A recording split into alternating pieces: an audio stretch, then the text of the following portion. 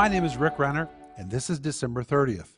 And our gem today is called God is Not Finished with You Yet. God is not finished with you yet. And our scripture is Philippians 1, verse 6, where Paul writes and says, being confident of this very thing. Oh, that word confident is so powerful. It's the Greek word peitho, which means to be persuaded or completely convinced. Paul says, concerning you, I am persuaded.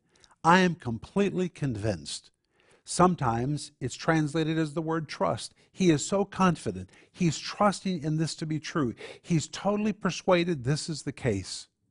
He says, being confident or persuaded of this very thing, that he that begun a good work in you will perform it until the day of Jesus Christ. That word perform is such a marvelous word.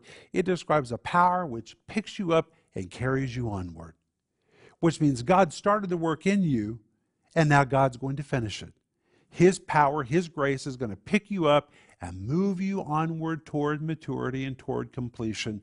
And Paul writes in this verse and says, I'm absolutely persuaded or convinced this is the way it's going to be. That's what I want you to think about today.